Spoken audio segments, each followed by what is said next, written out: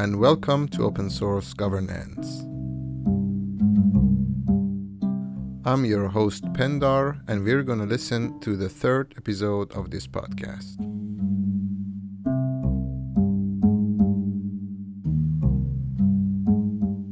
In this episode, we will talk about referendums, what it means, different examples, and we will also talk about different methods of voting and casting ballots.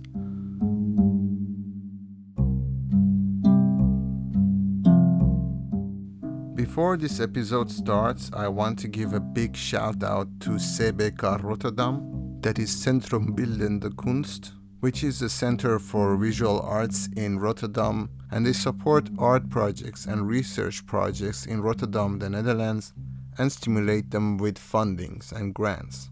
Project Open Source Governance received a Research and Development Fund by CBK in 2017, and another fund for production and presentation in 2020.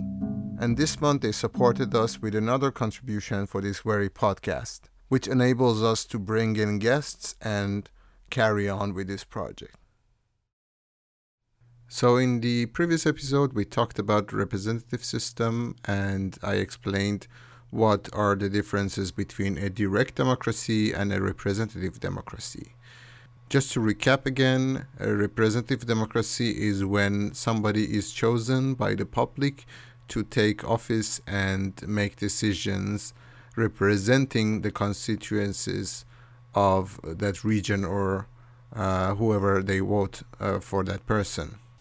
In a direct democracy, however, the question is already composed and is proposed to the public to make decisions about. This question can be a yes or no, so in favor or against passing a certain legislation, or it could be a question with several answers to pick from. So the tool for enabling a representative democracy is called an election, and the tool for enabling a direct democracy is called a referendum.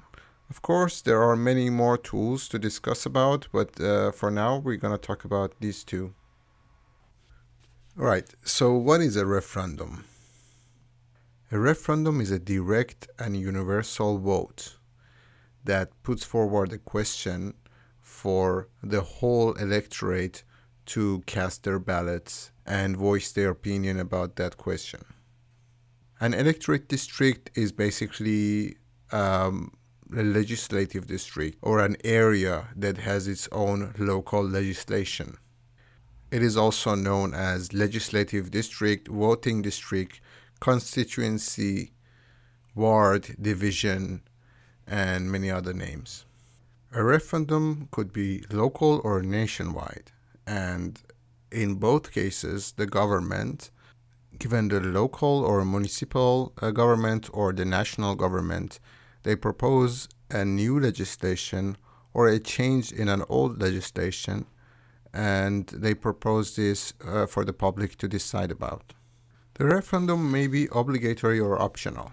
Under the obligatory type, a statute or constitution requires that certain class of legislative action be referred to a popular vote for approval or rejection. For example, constitutional amendments proposed by legislators in most of the states of the United States are subject to obligatory referendum. Under the optional referendum, a popular vote on a law passed by the legislator is required whenever petitioned by a specific number of voters. By this means, actions of a legislator may be overruled. Obligatory or optional referendum should be distinguished from the voluntary referendum that legislators submit to the voters to decide an issue or test public opinion. So sometimes the government proposes a referendum just to test the opinion of the public or to seek advice from the public and to see how people feel about a certain question before actually going ahead and taking more serious action. This is called an advisory question, and the citizens vote on a non-binding question. The difference is that the outcome of the advisory question does not result in new changes or rejections in the law or constitutional amendments. Advisory questions are most often placed on the ballot by the state's legislators or a local government. However, advisory questions can also be placed on the ballot by citizen initiative petitions in some states or localities. Advisory referendums are usually a very sensitive topic, and sometimes it's not clear whether a referendum is advisory or is it binding. The most controversial example is the referendum of UK for leaving the EU, that is known as Brexit. There's a controversial example because it's very subjective how the politicians used the referendum in their favor. Sometime after the referendum, it turned out that the referendum is actually advisory, and politicians in the Leave campaign actually used that referendum in their favor. But that's a subjective matter, and I don't want to get very much deep in that. Another controversial example is that in Scotland, they have held several independence referendums, and people have voted in favor of leaving the UK and joining the EU in different instances. For example, in 2014, there was a majority in favor of leaving the UK. But because of details within the legislation system within the UK, it turned out that the results are advisory. So then it became non-binding. Something else to mention here is that this type of direct democracy has two different types. There is referendum and there is initiative. In a referendum, a legislation is up for change, so for editing an existing legislation. But for the initiative type, the proposal is to actually add a new legislation to the law of that country or that district.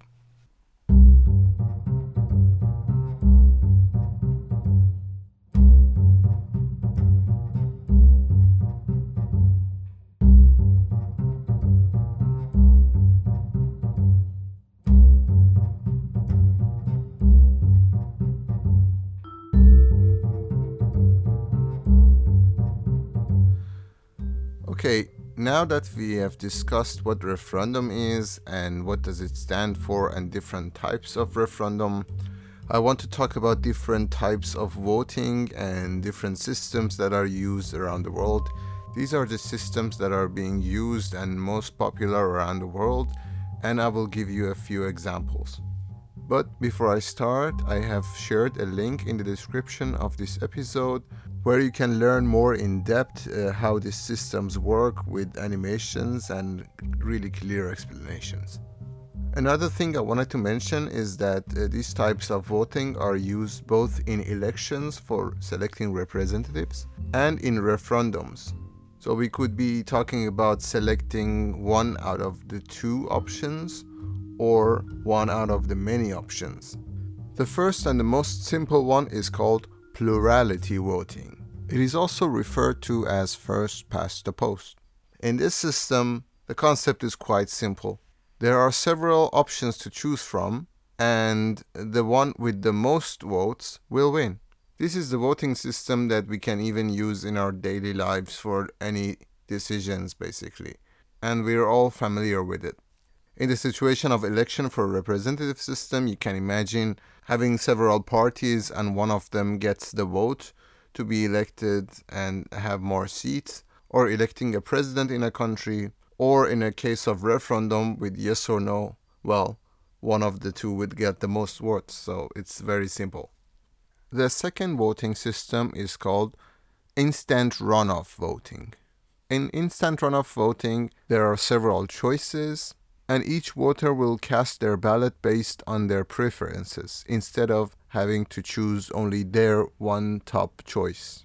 The voter can select from 1 to 5 or 6 or 10 or how many options there are, and they will put down their preferences based on what they prefer to be the first choice. For example, if there are 5 people, there are 5 blank spaces to be filled, and you write down the name of the first person that you prefer the most, and then the second one that you prefer the most, and third and fourth and fifth one. And the way that instant runoff voting system is analyzed is first they look at the number one preference of that who received the most votes, and the second and the third and the fourth. Then the fifth will be eliminated because it's the least one. Then they will take the results from the least favorable one, and its votes will be allocated to those votes' second choice. So they will look at the second choice of these eliminated votes, and they will add these votes to those second choices. Here we have these four options moving up or remaining the same because these votes from the eliminated one will be added to them. And they will do it again with the fourth one. So they take these votes and put it on these three remaining ones. And they will do it again with the third one and the second one. By eliminating these votes and adding them to their favorable choices, you will find the first one that has the most favorable votes. Another voting system is called multiple round system. It is also referred to as two-round system, second ballot, runoff voting, or ballotage. It is a voting method very similar to the first one, which was the plurality voting, where there are several candidates or choices to be chosen from, and there are two rounds. In the first round, the two choices with the most received votes will be facing each other in the second round. So after the first round, other options are eliminated and there remains only two options to choose from. This happens because none of them has received, for example, 50% of the whole votes that are casted. For example, if there is 1 million people voting, in case in the first round, none of the candidates have received more than 500,000 votes, they will go to the second round of voting. If a candidate or an option from the referendum has received more than 50%, it doesn't require a second round. Then we have the Condorcet method. Condorcet method is an election method that elects the candidate who wins a majority of the votes in every head-to-head election against each of the other candidates. So the candidate or the option in referendum is preferred by more voters than any others. The option that beats all the winners is formally called as the Condorcet winner. So what this means is that a candidate or an option in the referendum is put against another candidate to be chosen from by the whole population that legally can vote. So, for example, if we have A, B, C, D, A is running against B, against C, and D. And it's the same for everybody. B is running against A and C and D. And as a person who's voting, you get to choose your most favorable one in all of these election rounds. And the one that wins most of these challenges is announced the winner.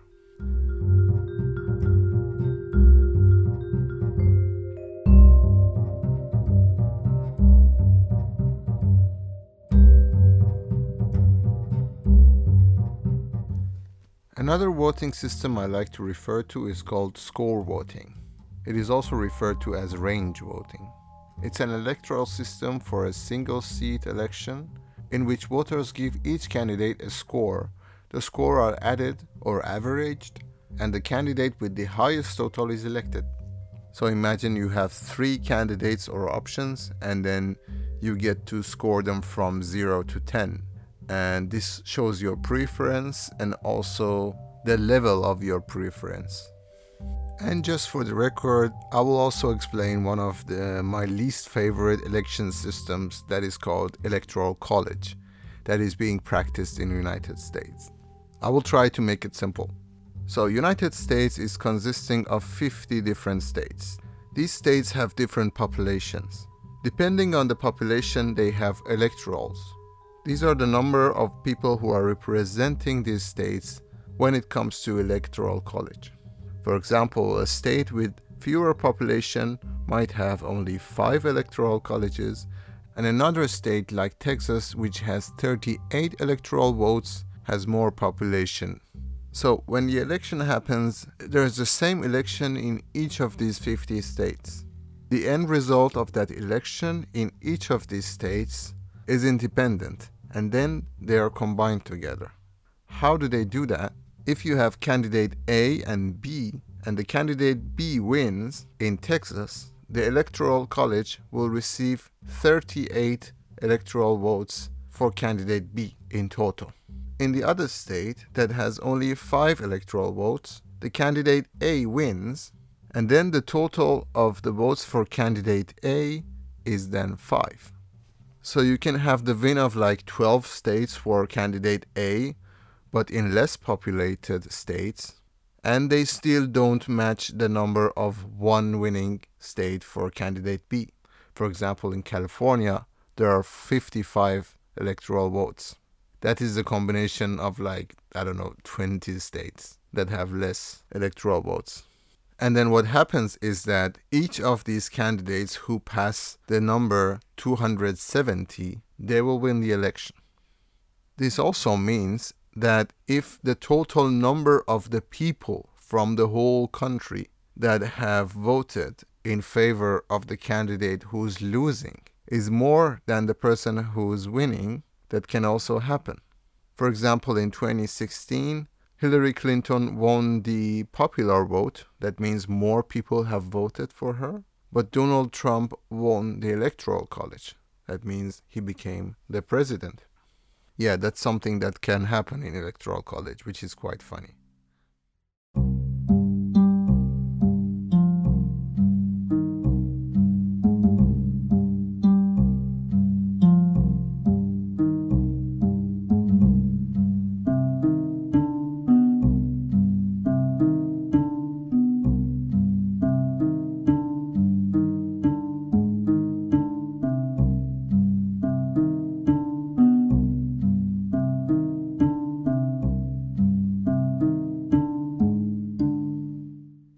But are these election systems fair? That's $1 million question we want to answer with this project. You have to realize these are the most practiced systems for voting around the world that have been in place for ages. Let's do a very short recap. In the plurality voting, or first past the post, the one with the most votes wins. But what does it mean for people who have voted for the other candidates or for the other options? This means if you have 4 options to choose from, people who have voted for all the other 3 are losing and they are not being represented. And the option that is selected is not their favorable choice. In the instant runoff system, the situation could easily be occurred where the option that is selected is not at the top of the most favorable options from everybody else. An option could raise to the top only because the way the people have put their preferences in the A, B, C, D different choices that they have. And then we have something that's called tactical voting. What tactical voting means is basically you lying about your preferences. For example, in the multiple round system, you know that your choice will not be elected because they are not the most popular one, or there is not enough people voting for that. So imagine there is a really clear candidate that everybody knows that they are going to get the vote, and there is a second one, and there is a third choice, and then there is a fourth choice. You like the fourth choice. So when you are going to vote, you will not go vote for the fourth choice, but to eliminate the third choice, you will vote for the second choice. So by tactically voting another candidate, other than the one that you sincerely prefer, you're basically preventing a situation from occurring that you dislike. For example, there's a far-right candidate who wants to run for presidency. There is a moderate one who is less popular, but is kind of famous. And there's a third candidate who is more social and open and, let's say, in line with your point of view. But this candidate is a bit controversial and you know that they will not win. But you don't want a far-right person to win either. So when you're voting, you will vote for the moderate one to increase the chances of that person winning the seat. This actually can happen in most of these voting systems. But are these election systems good and fair if they incentivize or enable lying? Regardless of the issues that these voting systems have in bringing to the surface the most preferred option, or to ignore the favored options from the other groups, by ignoring the most favorable choices from different groups or different individuals, technically speaking, any voting system that is there to choose an option out of many will eventually and mathematically lead to sacrificing the choices of some other groups that are called the minorities. You can't do anything about it. You have to choose one out of several options. So that is inevitable. But I'm especially talking about when you are making decisions with everybody and you are talking about a seat that is there to be not altered for several years in the office, for example. A president stays there for 4 years. Members in the parliament, they serve for several years. National referendums, there are large questions and they are there to alter the constitution usually, or to make a big decision that there's no turning back from. So when we are talking about democracy, yes, this all seems very democratic. You are given an option to choose from. But how do you exactly formulate those questions is my curiosity. And how do you make sure that people do not misuse their powers in their seats? And how do you check on individuals carrying out their responsibilities when they are there in their seat for such a long time? There's a notion called the tyranny of the majority. When the will of a majority population group excessively prevails in a system of government, it results in the potential for tyranny over minority groups. Tyranny of the majority is also called tyranny of the masses, and it is a situation that can result from a system of majority rule, where the majority group places its own interests above the interest of a minority group without consideration for the welfare or rights of the minority. In a direct democracy, for example, this form of operation could involve the majority using the democratic process to shape public policies solely in their own interests, excluding the minority group from the distribution of the benefits.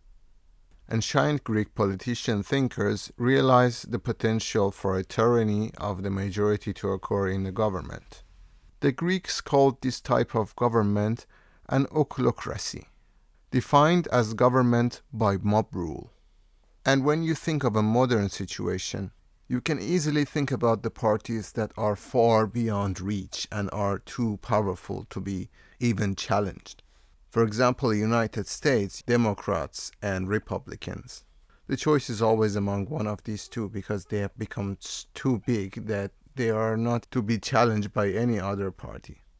And when they do propose a candidate to choose from, the competition is always very close to call. For example, in the election of 2016 between Donald Trump and Hillary Clinton, Donald Trump won the Electoral College votes. And you can think of other examples. For example, again with Brexit, 51.9% over 48.1%. And when you have these percentages that you look at and you see that this is a big number of the population, almost 49%. That's very close to half of the whole population who did not agree to leave the EU. Yet they are forced to do so. And that's a referendum. In the case of Donald Trump, it was an election. So you have both examples here. But what should these people do who are in the minority? Should they just take it? Should they face the results from this outcome to affect their lives in many, many different ways? And what about the other minorities who were not even in the race? For example, in the case of an election, what if there was a party that was magically better than the Republicans and the Democrats? And what if they could form the question in a way that was a third option or a fourth option for the Brexit? Why did it have to be so black and white?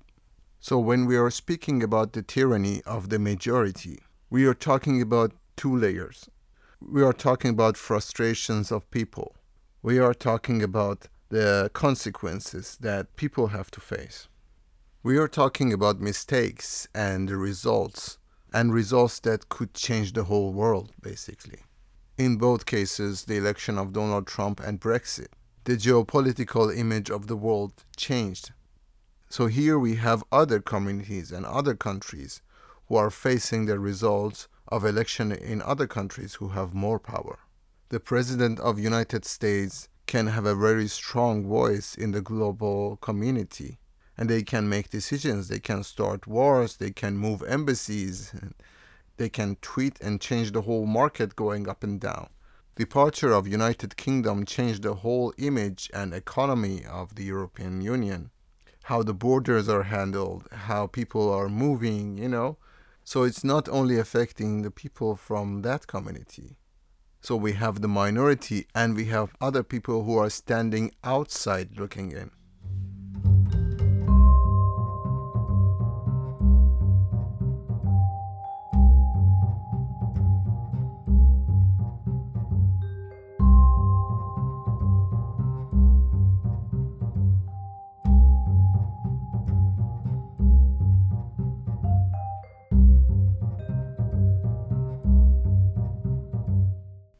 But coming back to referendums, I want to talk about forming questions.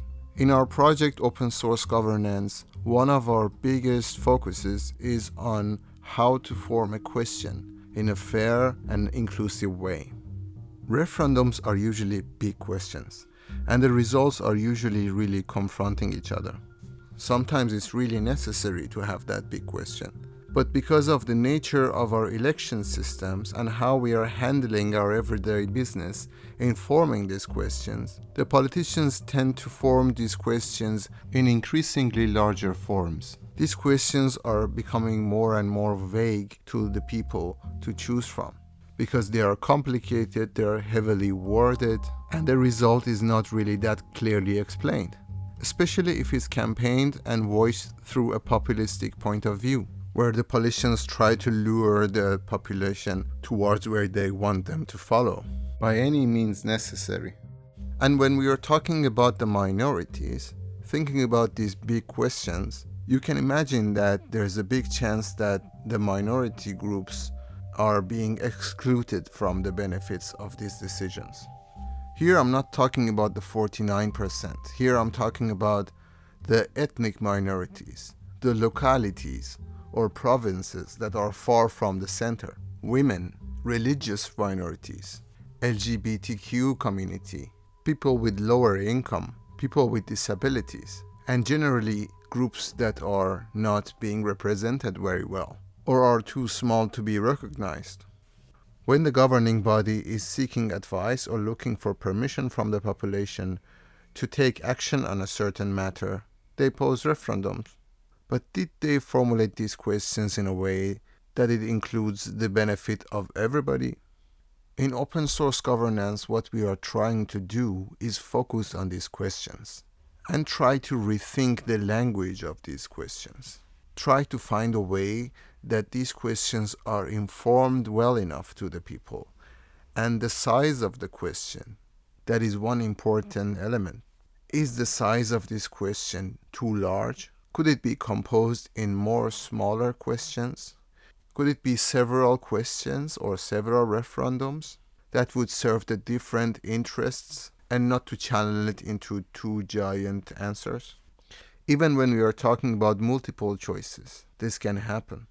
Wouldn't it be better if people had the power to raise these questions that we call referendum in smaller local places, to enable them to have a tool so that they could solve their own questions? We are living in a system where the government system, the corporate system, the education system, they think they are informed and experienced enough to know what's best for their population and their members. They think they know what the question is, and they pose these questions without considering many things that are happening on the ground. A well-educated and wealthy politician who studied in the best university of that country, how would they know that what is the struggle of a single mother who's earning less than the average income? What do they really care about? Is it only the career, or is it really the people? It's a bit naive to think that all people who are in the decision-making positions, they know what's it about and what they are really actually making decision for. How much chance do people really have to voice their opinion? Sure, there are city hall meetings, there are municipality gatherings, there are phone numbers, there are petition websites. There's a lot of tools out there, but they are mostly advisory. Why shouldn't everybody have the equal chance to pose a question for their community? There are several tools and methods for creating a communal question, using the wisdom of the crowd, different techniques in debating, finding shared values, common values that we can use in forming questions. And nowadays with the internet, it's very simple to do it. But we are just sticking to these old methods. What we are trying to do in open source governance is try to formulate these methods into a practical way that enables this.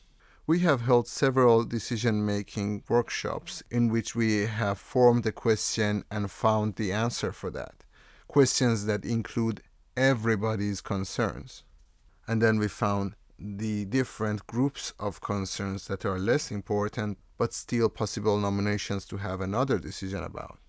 So when I'm talking about breaking down the big question, I'm talking about these steps. In the later episodes, I will explain what I mean with collective decision making and with breaking down the questions. Also, how to formulate a question that is born from the community itself. But first, I will give you more elaborate examples on the existing methods that are being implemented around the world. Perhaps an example about how the Netherlands is governed, and we will dig a bit more deeper into the minority rights and what tools are existing out there for minorities to speak their minds out. Speaking about minority rights, these days you can see the struggle of Palestinian people and how they as minority have no rights to defend themselves, to be heard, to vote, to live, to exist, or move, or drink water, basically the most basic rights of a human being. Apartheid's happening to Palestinian people, and ethnic cleansing, which is what the Israeli government is doing. There once was a land called Palestine where Christians, Muslims and Jews lived fine. In the 1800s it was ruled by the Ottoman Empire.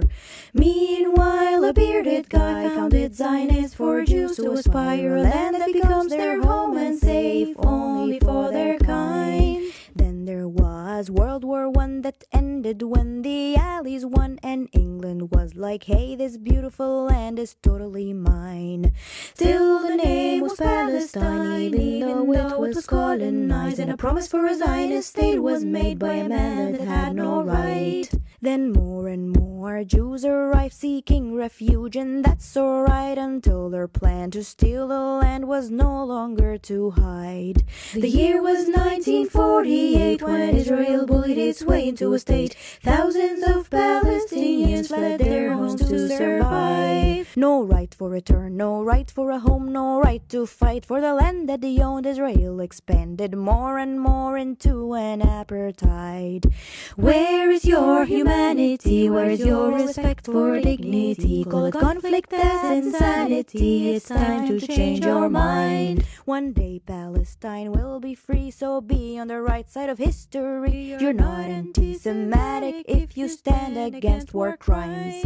Don't be brainwashed by the news. Now you can see for yourself the truth. Learn about the story of Palestine.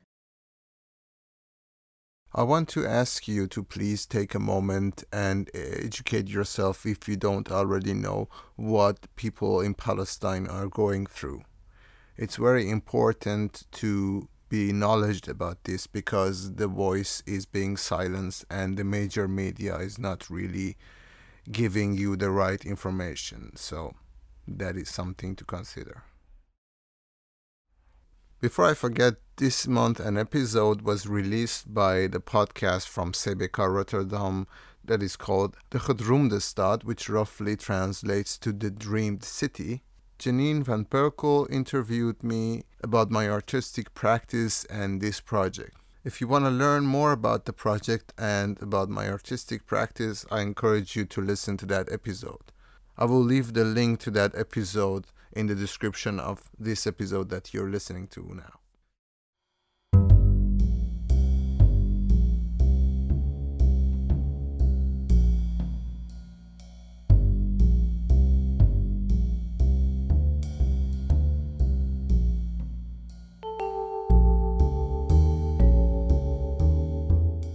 Thank you so much for listening to this episode, and thank you for stepping on this road together with me in learning about collective decision making and making coexistence more pleasant for everybody. And of course, don't forget to follow and subscribe to our channel. We are on Instagram, Facebook, and Twitter with @ProjectOSG.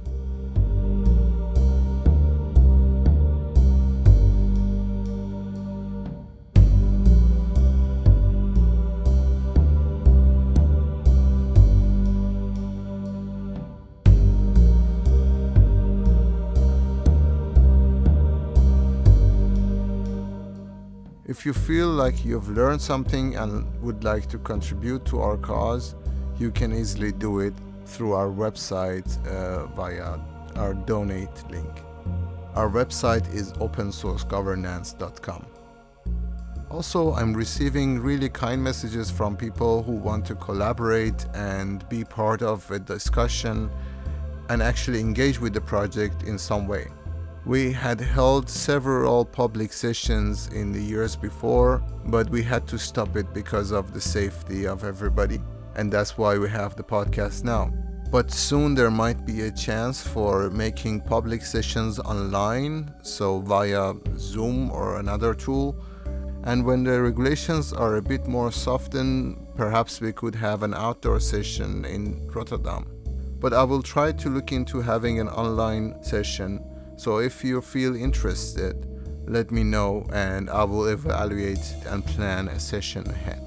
Thank you again, and until next time, bye.